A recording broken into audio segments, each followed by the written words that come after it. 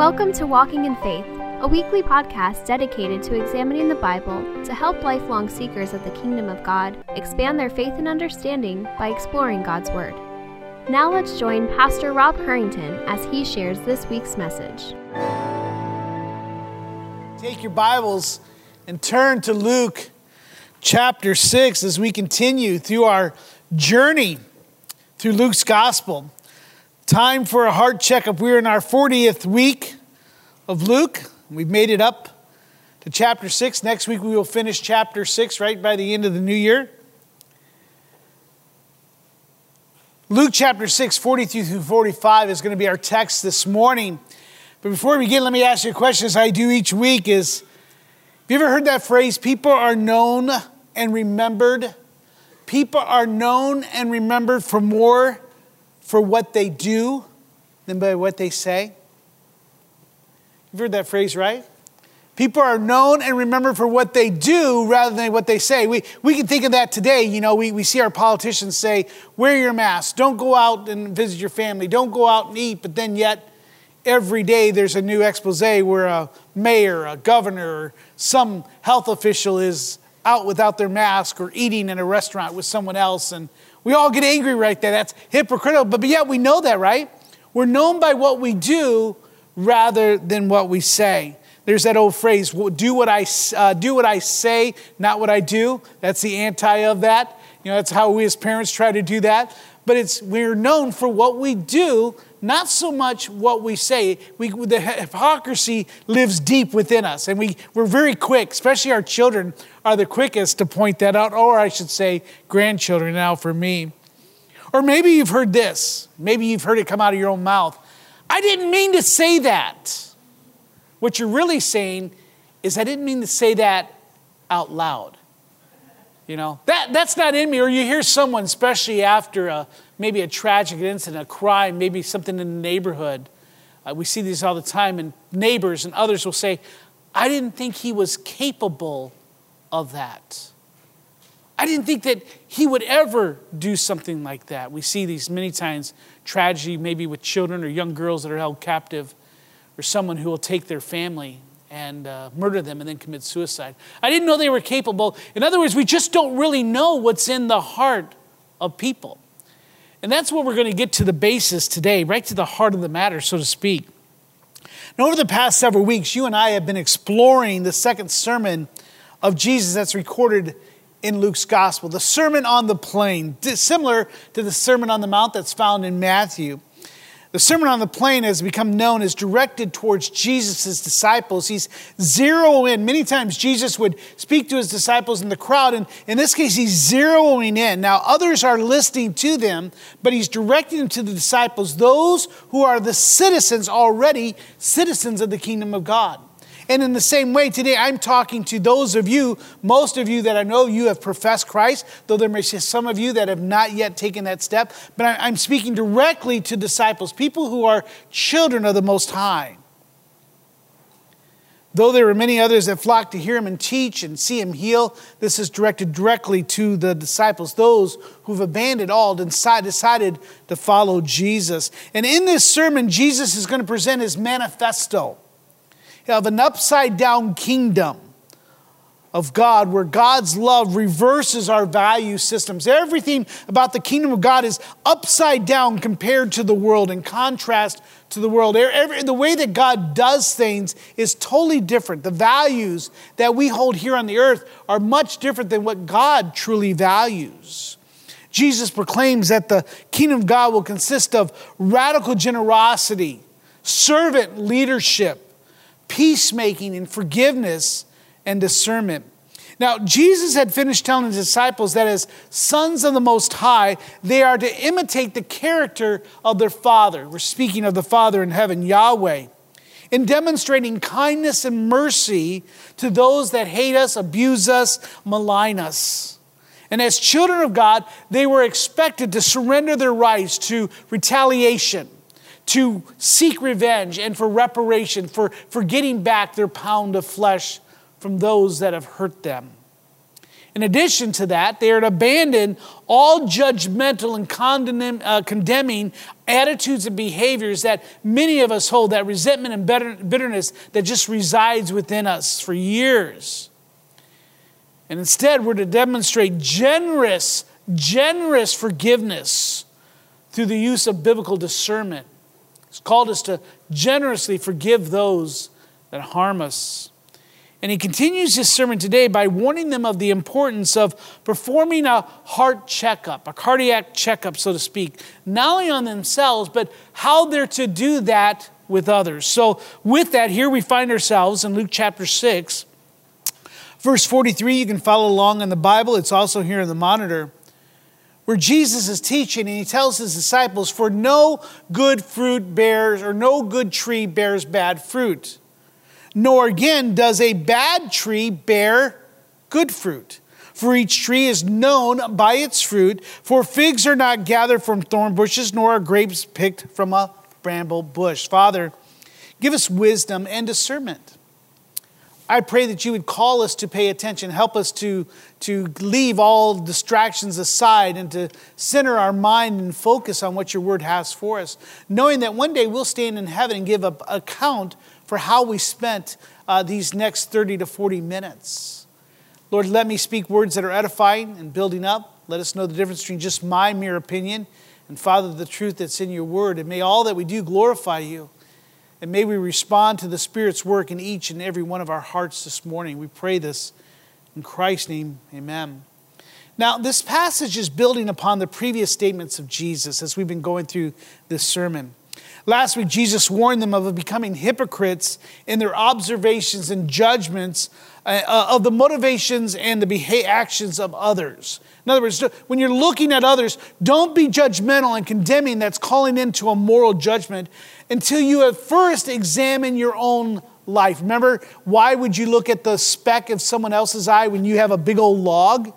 He's calling, don't be a hypocrite. In other words, take care of yourself before you try to help others. In opening this passage, we see the word for, that little preposition there, 3-letter word.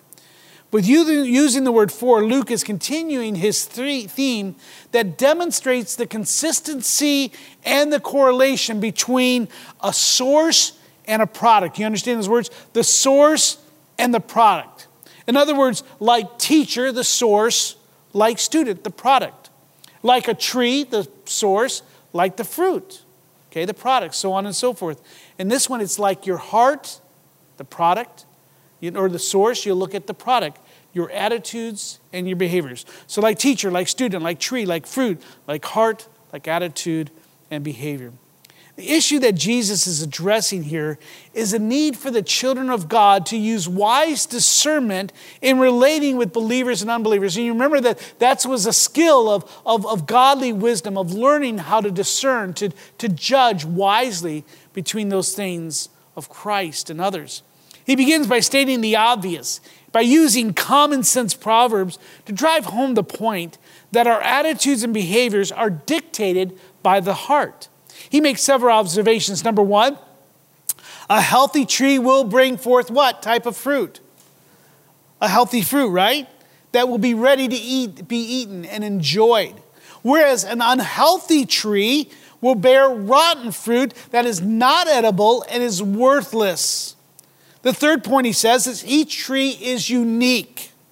And it can be identified by the fruit it bears. If you were to ask me going around, what type of tree is that? I'd have to look at its fruit. I'd have to look at what's growing from it. I don't know my trees. Some of you might be much better at that. But we can identify a tree. Each tree can be identified by what type of leaves it has, what type of bark it has. It's something that you can observe.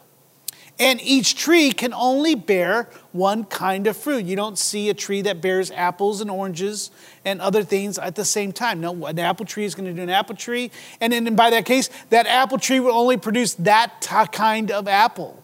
Could you imagine what it was when God was creating all these things? Look at all the different apples he created, all the types of oranges, all these different types of fruit. Not just one apple and not one orange, but multiples of them. Well, one tree can only bear one fruit, one kind of fruit. Now, what he's doing is he's simply stating that one can easily identify the tree and the health of the tree by observing it through the natural senses, right? Taste, smell, visual, looking at it, smelling it. And using the same phrase from last week, the proof is in the pudding. Remember, a pudding may look good, but it's not until you taste it. We saw that last, I think it was yesterday, the other day. I got Dawn one of those grape cans of bubbly water, right? It looked good. I mean, the can looked nice. And Nolan sits down in my lap, and he's always wanting something to drink. And so I said, do you want some of this? And he goes, yes. And I give him a drink of that bubbly water, and you should have seen the expression on his face. It was precious. So the proof is in the pudding. You got to taste it to know whether the pudding is truly as good as it looks. And so thinking of that, in the same way we said, are we as the proof of our pudding is in our actions. It's not just what I say, it's how I live my life. Jesus is informing them of two things as he's looking here. One, that there's an expectation for that tree. And number two, there's an inspection of that tree. We see that very easily when Jesus goes to the fig tree and he examines it and he expects fruit to come from it. And when he walks up to the tree, remember near the end, right before he's crucified, I think it's on the Monday after Palm Sunday, he goes to get some fruit and it's not there and he curses the tree. So in the same way, just as you and I go, I have a lemon tree in the back, I'm going to expect that it's going to have lemons.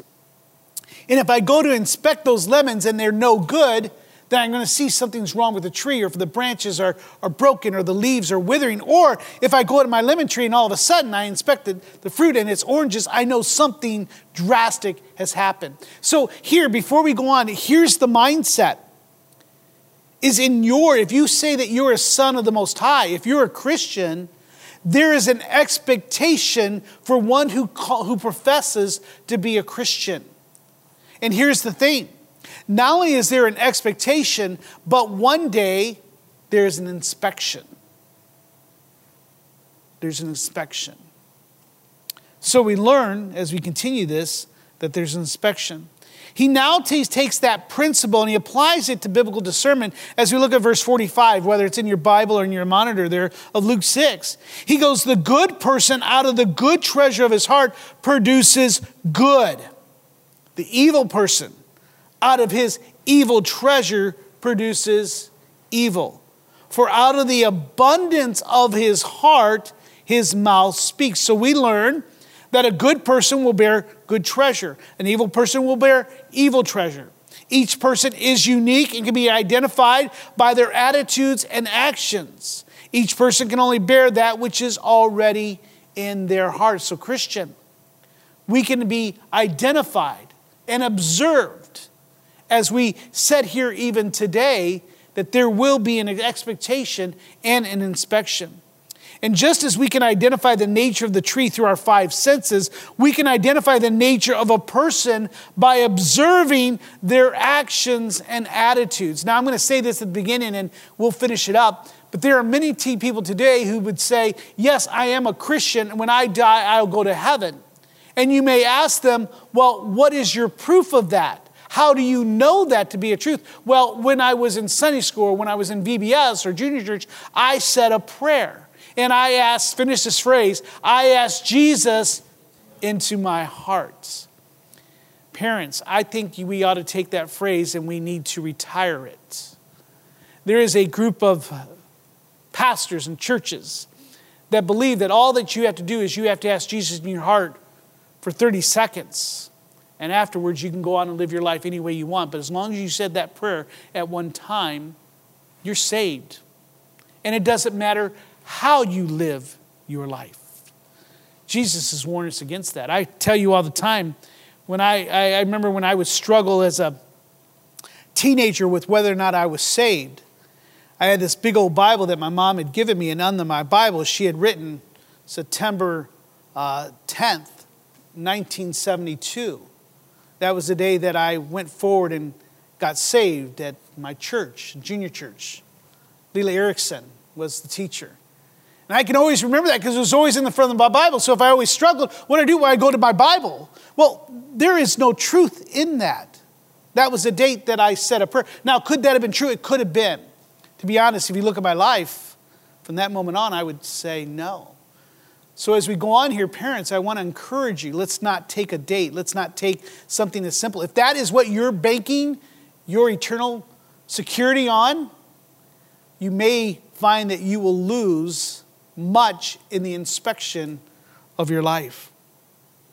You see, now it's true that Jesus has warned his disciples about hypocritically judging and condemning others. So I'm not doing that as I say that you may not have it really truly have Jesus in your heart. By the way, that's an unbiblical phrase. I'm not sure where it comes from. However, we're not called to be judged and condemn and make moral judgments about others. But however, we are called to be fruit inspectors and fruit expectors. Did I say the same word twice, or did I get two different words? We're to be fruit inspectors and fruit inspectors. I think I said that right. Did I? I can't get it in my head. It comes out the same way. In other words, I should expect Christ-like mind and Christ-like behavior, and one day we should be able to inspect that. The Apostle Paul warns us in 2 Corinthians chapter 5, for we must all appear for the judgment seat of Christ, so that each one may receive what is due for what he has done in the body, whether good or evil. One day we will stand before God, and there will be that final inspection. However, just like one who observes a tree will inspect the tree with the expectation of receiving good edible fruit, men and women will one day undergo the same type of expectation and inspection. But I'm here to tell you that part of that inspection and expectation is here today. For that is the purpose of one of the purposes of the church. What is important for us to notice that there's an expectation of the Son of God that we produce good treasure, and that we are incapable of producing anything other than what is in our hearts. In verse 43, when Jesus speaks of good, he is referring to that which is proper and beautiful, while in verse 45, when he uses that word good, it's a different Greek word that refers to one who does what is proper and beautiful. Now, this is in contrast to that which is bad or unhealthy, meaning unfit or unedible or rotten to its core.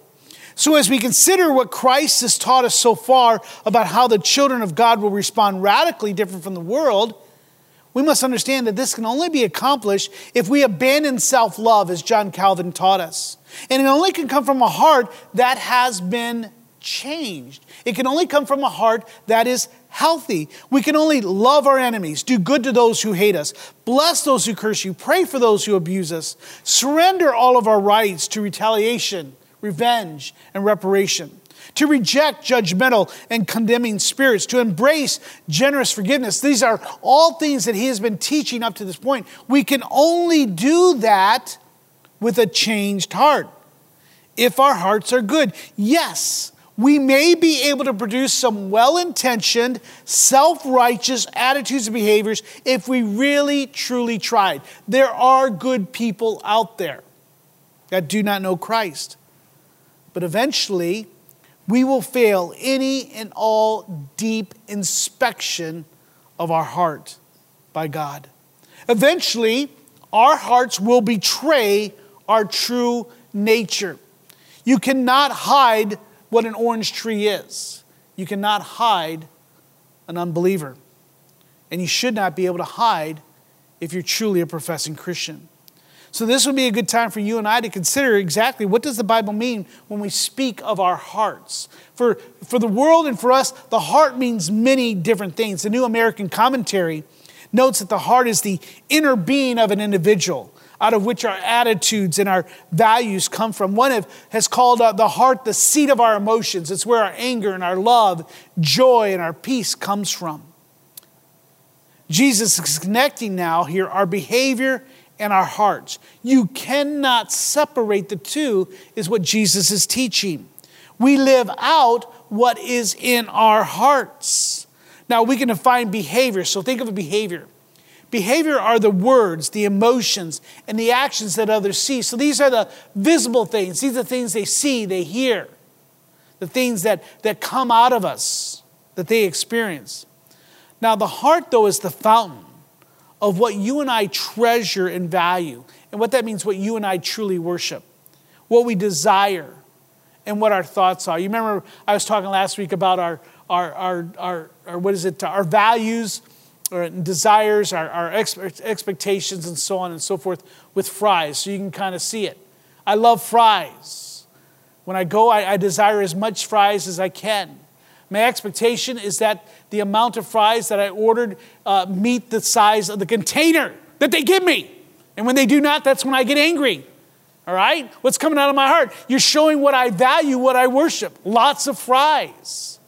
And so in the same way, as you and I are struggling in our Christian life, as we're living out our life, what's happening is when you get angry, when someone does you wrong, you're showing what you value. You're actually showing what you worship. So that's your heart. It shows you what you worship. It shows you, it exposes what your desires are. It exposes your thoughts, those thoughts that you keep hidden, that you keep from trying to go out in your behavior. John Owen writes that the heart is the source of the motives, the seat of the passions, the center of our thought process, the spring of our conscience. Theologian A. Craig Taraxel, in his book, With All Your Heart, great book, notes that the word translated in heart is used over 1,000 times in Scriptures. It's one of the words used mostly in Scripture, and it consists of the mind and desires. He writes this, to put it another way, the heart includes what we know. It's our knowledge, it's our thoughts, intentions, our ideas, our meditations, our memory, and our imagination. But it's also our love, what we want, what we seek and feel, what we yearn for. But then it's also our will, it's our choices, whether we'll resist or submit to those desires, to those thoughts, whether we'll be weak or strong, whether we'll say yes or no. In other words, he says that the heart is the governing center of a person. It's everything there. Your heart is you. Paul Tripp, a Christian counselor, writes that the heart is the real you. It's the essential core of who you are. Scripture uses, in the Old Testament, many times it uses, especially in the King James, you may see the bowels. He was moved in his bowels. Now, that's not talking about a gas problem. It's talking about the center of his emotions. It's talking about the heart. Many of us may say it's our mind because that's where all these things happen. It's the same thing. It's the real you. Jesus warns his disciples in Matthew chapter 15. He says, but what comes out of the mouth proceeds from where? The heart. And this defiles a person. For out of the heart comes evil thoughts, murder, adultery, sexual immorality, theft, false witness, and slander. What's sad is many people will profess Christ, and their life, their behavior, their thoughts are manifested with these types of things, but yet they say, but I'm a Christian. But yet their lives are not marked by Christian thoughts and values and desires. Pastor Dan Na, here in Orange, writes of the heart. Speaking of this verse, you'll see it here on the slide. It says that the heart has thoughts. In Genesis 8:21, God tells Noah, for the intention of man's heart is evil from his youth. It has thoughts. We think bad things. We think good things. We think of all sorts of things. The Bible tells us that our heart is intentionally evil from our youth. Number 2, he writes that the heart has desires. And this is what drives our motivations, our behaviors. These are the things many times we have to ask yes or no. Am I weak or am I strong? Because these desires many times can become overwhelming. These ruling desires are at the root of our sinful behavior. James writes in James 4, why is there quarrels? Why is there fights among you? It says, because you have and you have not. Your passions are at war within you. And then thirdly, the heart assigns values. This drives the desires and thoughts and serves as a filter to show what you truly worship. Jesus taught in Matthew 6, where your treasure is, there is where your heart is also. So thoughts, desires, values. And so these things are our hearts, and it drives us. And so God is saying, as sons of God, there are some expectations from your thoughts, your desires, and your values. And I will inspect these things. We will be able to tell whether your profession of faith is true or not. And with all of this in mind, Jesus is telling us that a student will never learn more than his teacher. To learn more, he must seek a new teacher. The fruit can be no healthier than the tree, and no man can be better than his heart. The key for us in this passage is to notice that in all three cases, the problem is not necessarily in the teacher, the tree, or the person, but in the nature. It's in the source, not necessarily in the product. You and I have it backwards. Many times we're looking at the product, forgetting of the source. You see, the fruit reveals the nature of the root. And this is what you may want to write down, is that the fruit reveals the nature of the root, and the heart is the root of our life. Just as the tree, its life standing is in the root. If the roots are bad, the tree will bad. It will produce unhealthy. If it is good and healthy, it will produce that which is healthy. Now, you and I can try to make things better, right? We do that in our relationships. Either with our spouses, our boyfriends, our girlfriends, maybe with our employers, maybe with our family, our children. We try to make things better. We try to be better teachers, students, leaders, children of God. Yet in the end, it's our very own nature that causes our product to be bad, to be unhealthy, and to be rotten. In other words, you cannot expect it to be different. So very quickly, let's consider what Scripture has to say about the heart, about the root of our life. The Bible informs us that you and I are sinful, totally depraved, and unable to change ourselves. You'll see some verses here. Jeremiah 17:9. The heart is deceitful above what? All things, and is desperately sick, evil. Who can understand it? In Psalms, David says, behold, I was brought forth in iniquity, and in sin did my mother conceive me. What is he saying there? From my very early birth and conception, my nature, the root of my heart was evil. Matthew, Jesus says, hear and understand, what goes into the mouth is not what defiles a person, but what comes out of his mouth. But what comes out of the mouth, this defiles a person. It's not what goes in, but what comes out. Proverbs 23:7, I think you see it. For as a man thinketh in his heart, so is he. Proverbs 20:11, even a child makes himself known by his actions, by whether his conduct is pure and upright. We can tell very quickly. In Romans 8:7-8, I don't think I have that one up. You may want to write that down. This is important.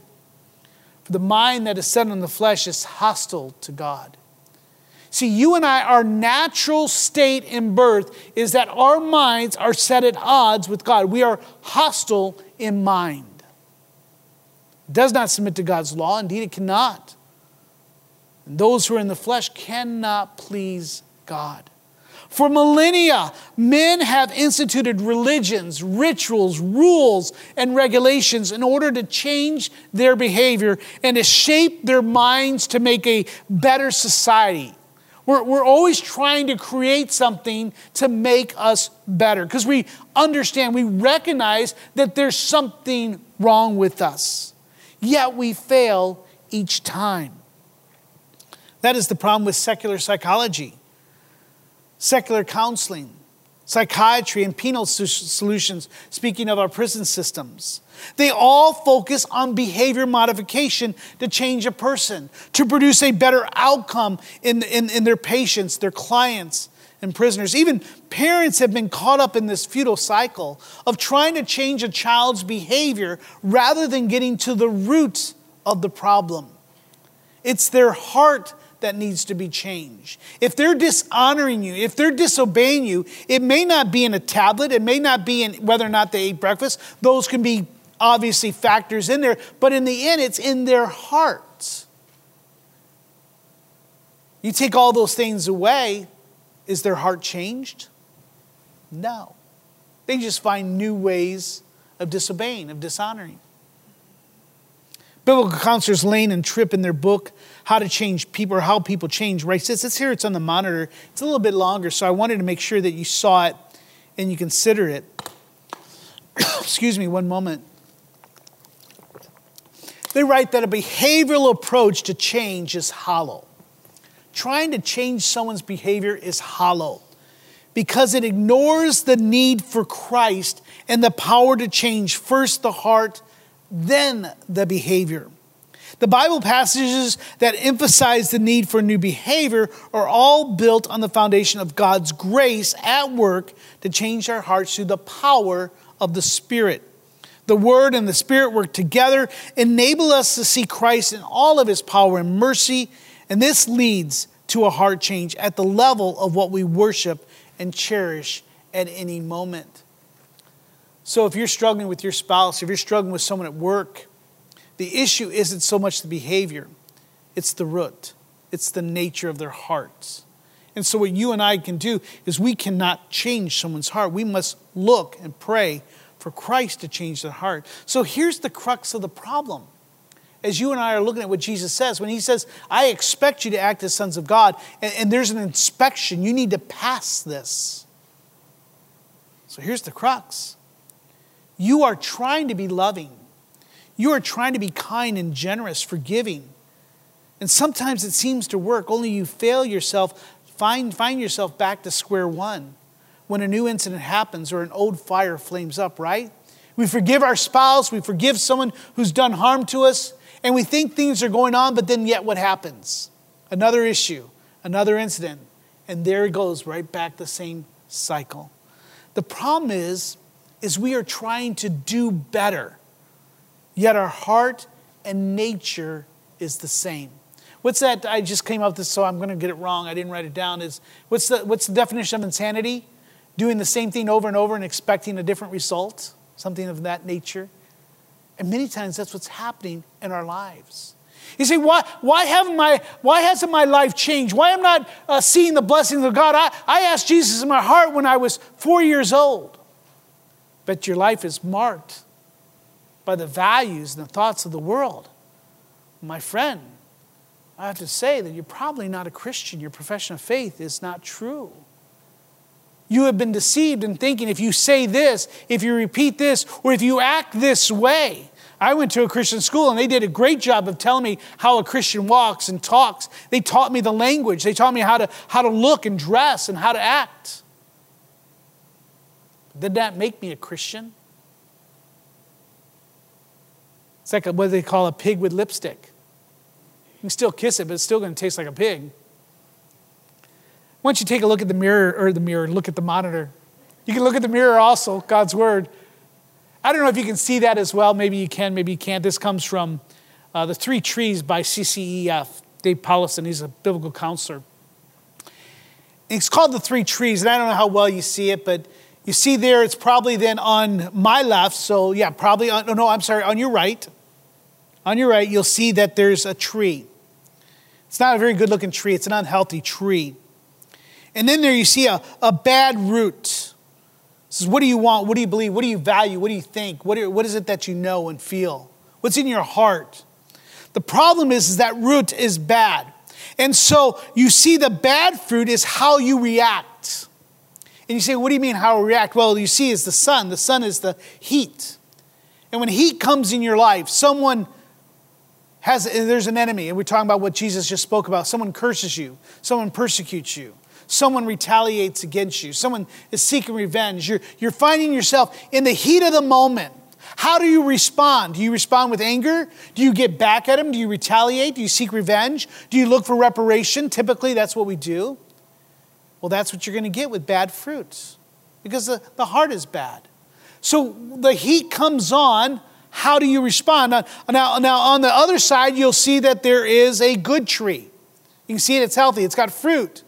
But you see that the heart, the root, has been changed. How has it been changed? By that tree in the middle, the gospel, where Christ comes and changes our heart. So the expectation of the bad root and the bad tree is going to be bad fruit. I expect that.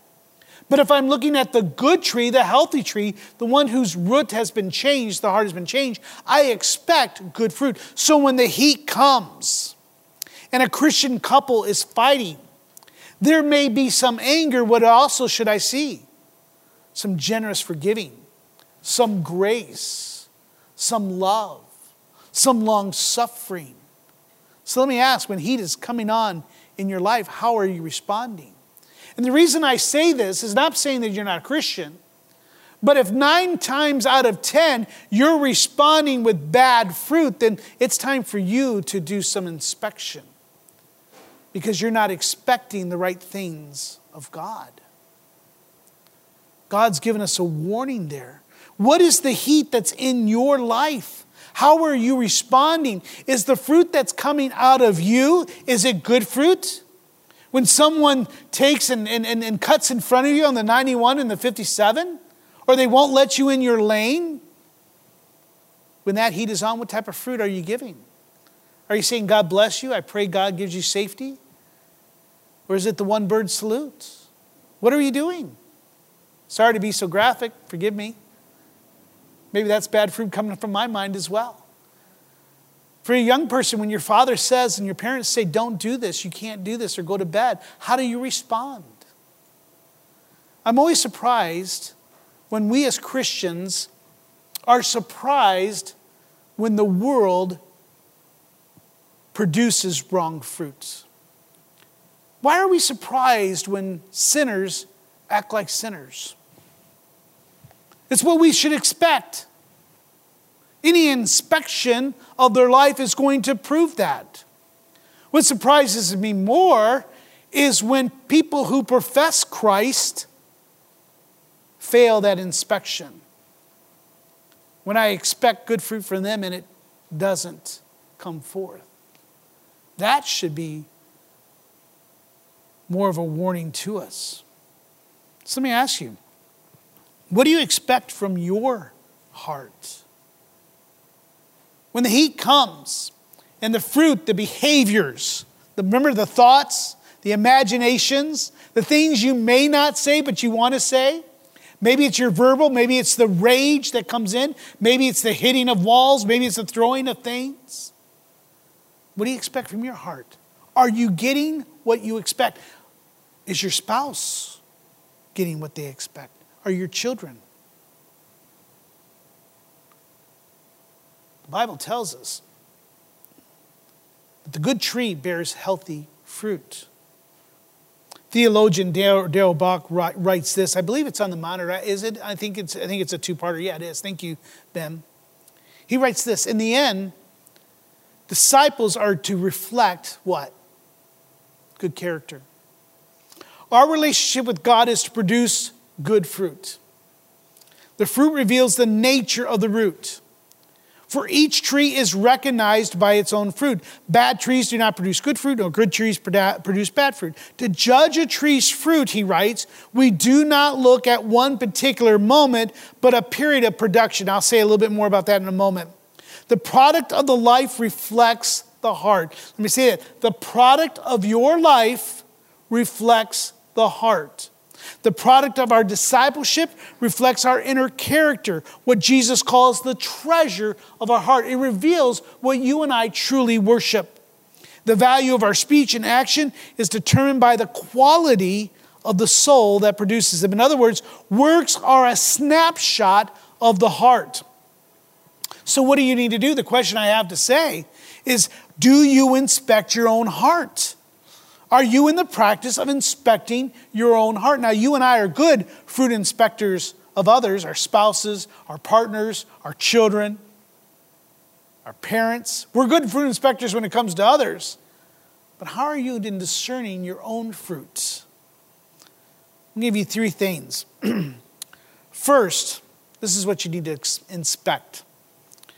First, you need a new heart. This is what the new covenant promises. It's a result of the gospel, where we understand of God, who created all things, so that he may be the object, the supreme object of our admiration. However, we come to the fall. We know that we have rebelled against him, so our nature now is corrupt. It's depraved, that we desire. We're hostile towards God. But yet in that, he still made a promise to send a substitute, Jesus, to pay the penalty of our sin. And then it's our response to Jesus as our substitutionary sacrifice. It's the acceptance of the gospel that makes one have a new heart, that makes us born again, not saying a prayer, Not raising our hand going forward or being baptism or being born into a Christian family, graduating from a Christian school, having your parents as a Christian. It doesn't rub off that way. So you and I, it's how we respond to the truths of Scripture. Yahweh declares in Ezekiel 11, you'll see it here on the monitor, and I will give them one heart and a new spirit I will put within them. I will remove the heart of stone from their flesh and give them a heart of flesh that they may walk in my statutes and keep my rules and obey them. That's what you and I need. We need that new heart. They shall be my people and I will be their God, is God's wonderful promises. So you and I need a new heart. And if you do not have a new heart, you need to do that today. You need to come and respond to the truths of Scripture, that God has accepted the works of Christ on our behalf, recognizing that you're a sinner, that you need a Savior, and that Jesus is that substitute, willingly giving his life for us, and God's grace is given to us.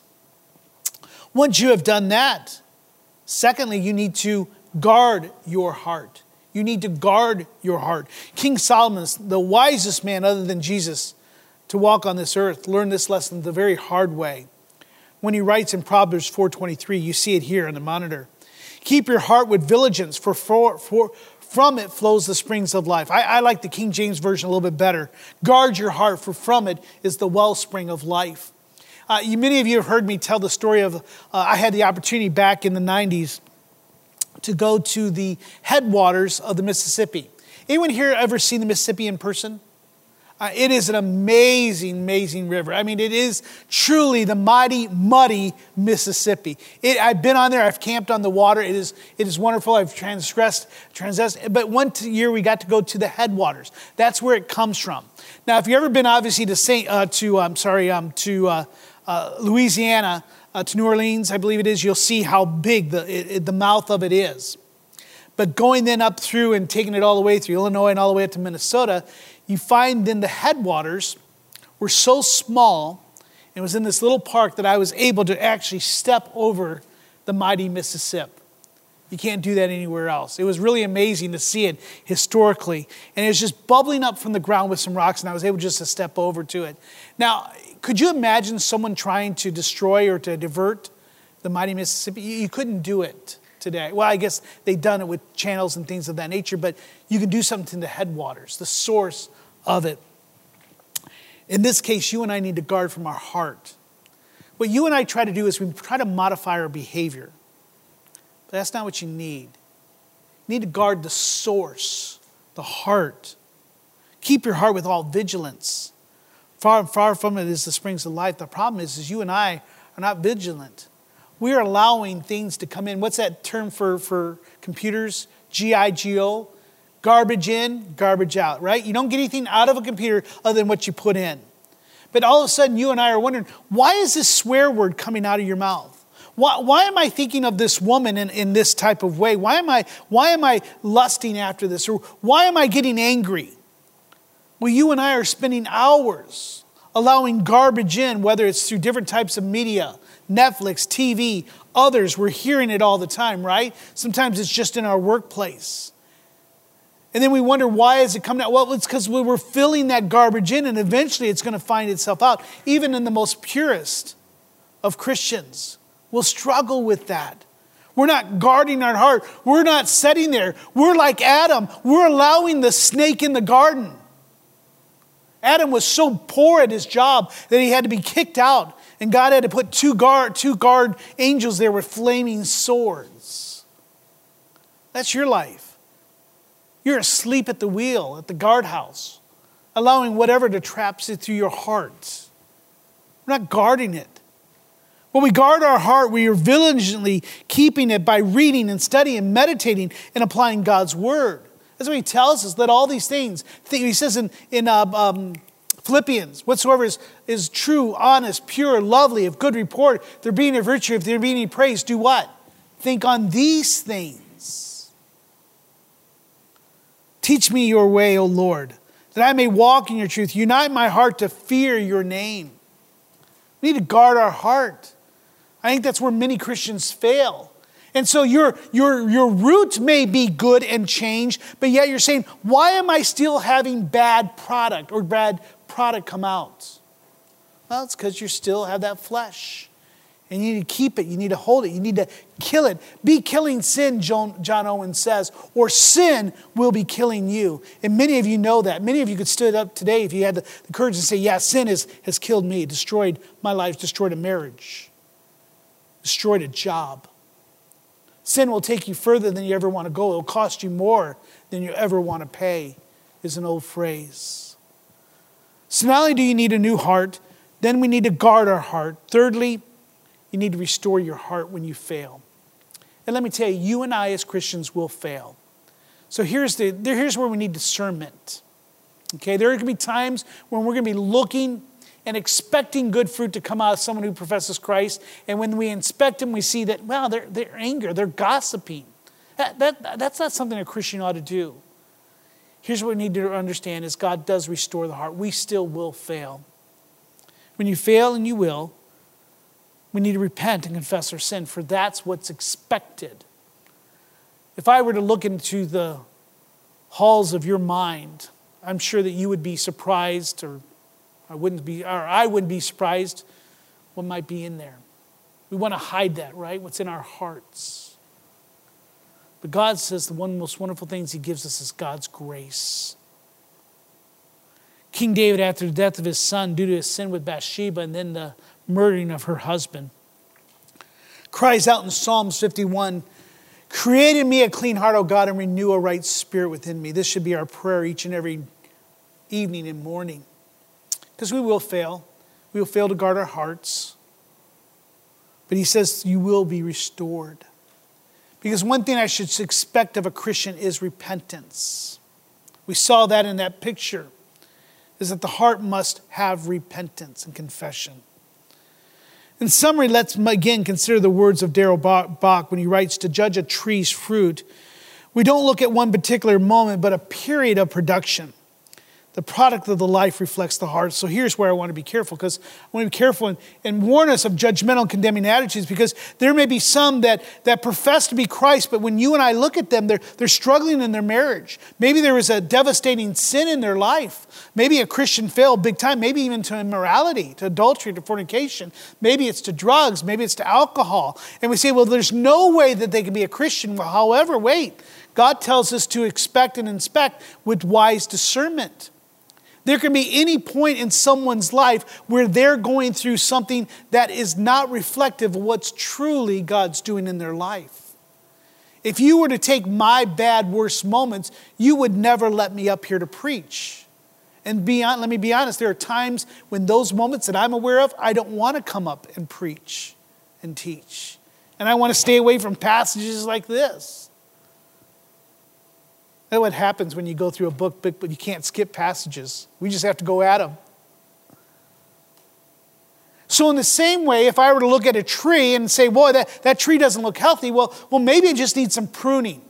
Maybe the root is good, but maybe there's just some bugs on the outside and I need to take care of it before they get down to the root, right? So let's do that wisely. Let's not be, as some Christians say, that we're the only army that shoots its wounded. We're to give grace and love. Church discipline actually that's what it's about. That we may prove the root of their heart. There may be a point in their life, a snapshot of their life. Let's not judge a person by those moments. Let's give grace. Let's give forgiveness. We are not in need. Now here's the end. I'm near the end. I know you've been so patient. Thank you. We are not in need of just behavior modification and attitude adjustments. That's what he's in need of an attitude adjustment. Right before we get ready to whoop with somebody. Well, that's not what they need. Well, they may need that, but that's not going to solve the issue. You know, you go up to someone and says, man, he has a face that looks like he just needs to be slapped. So what was I to do? Doesn't work. We don't need that, at least not the way the world thinks. They need a new heart, a new nature. John the Baptist preached in Luke chapter 3, verse 8. We saw this last year.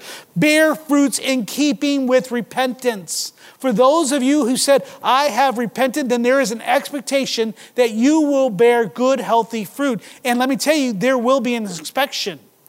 If not by your pastor in your church, but by your children, by your wife, by your spouse. In the end, by Christ. The world is inspecting it. They're trying to see if you're following God's word.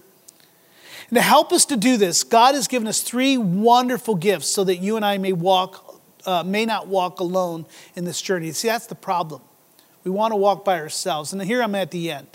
He has some amazing tools to help us to inspect our own hearts. Number 1 is the Holy Spirit.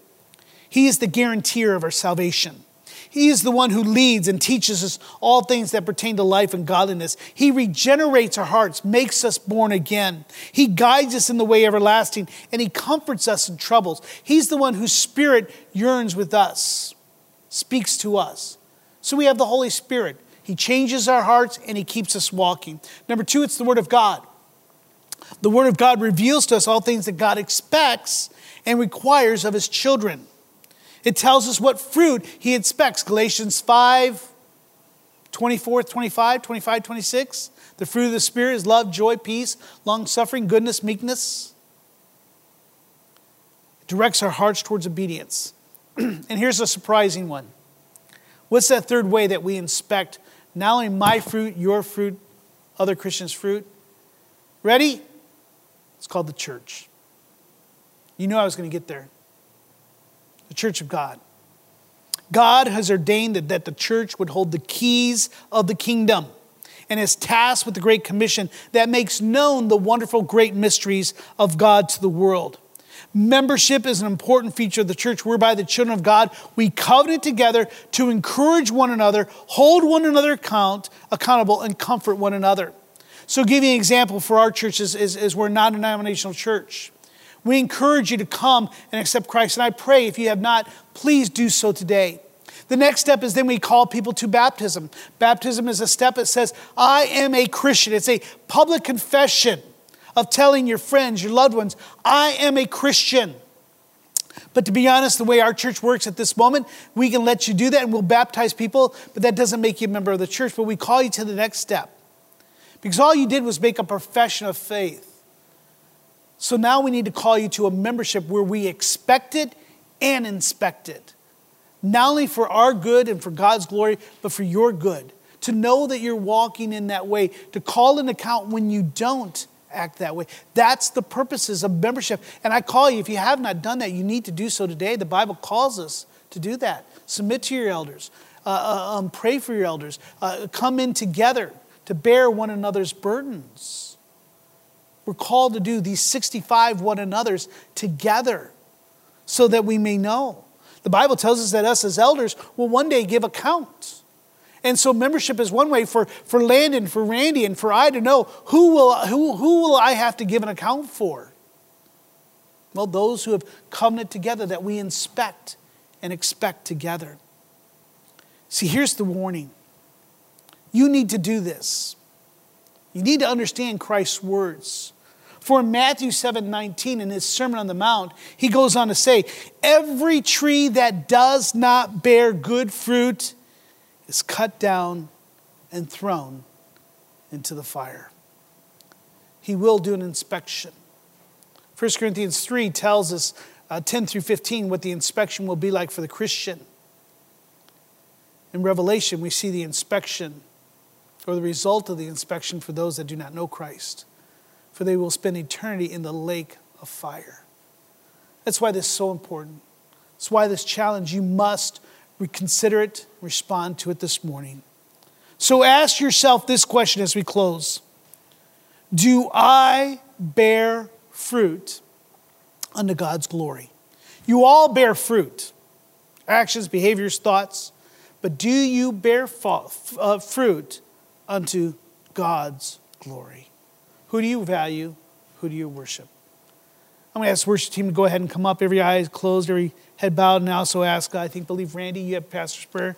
If you'd come on up. As we just close with these words, would you take a moment to pause? Consider what Jesus says today. Not so much what I say, but what Jesus had to say this morning. Would you pray and ask the Spirit, how do you want me to respond? Maybe it's you need a new heart. And so you need to say, Lord, change my heart. Give me that new heart. Maybe it's, Lord, help me to be vigilant, to guard my heart. Maybe you haven't done that. Maybe that's a commitment. Maybe now your cry is, Lord, I've been failing and I just need you to restore my heart. It's in pain, it's suffering, and I need your help. And either way, would you come to him today? For there is an expectation for the sons of God, sons and daughters of God. And then one day there is an inspection. May you be found faithful and good. Lord, we thank you for your goodness and your love. Randy? We hope you have enjoyed this week's message. We encourage you to share it with others. If you have any questions or comments, please email us at info@orangevilla.org. Be sure and join us for next week's message by subscribing to this podcast. To learn more about our ministry, submit prayer requests, or to find ways you can help share the gospel, visit us online at orangevilla.org. Till next time, we hope the grace and peace of God's love be ever present in your life.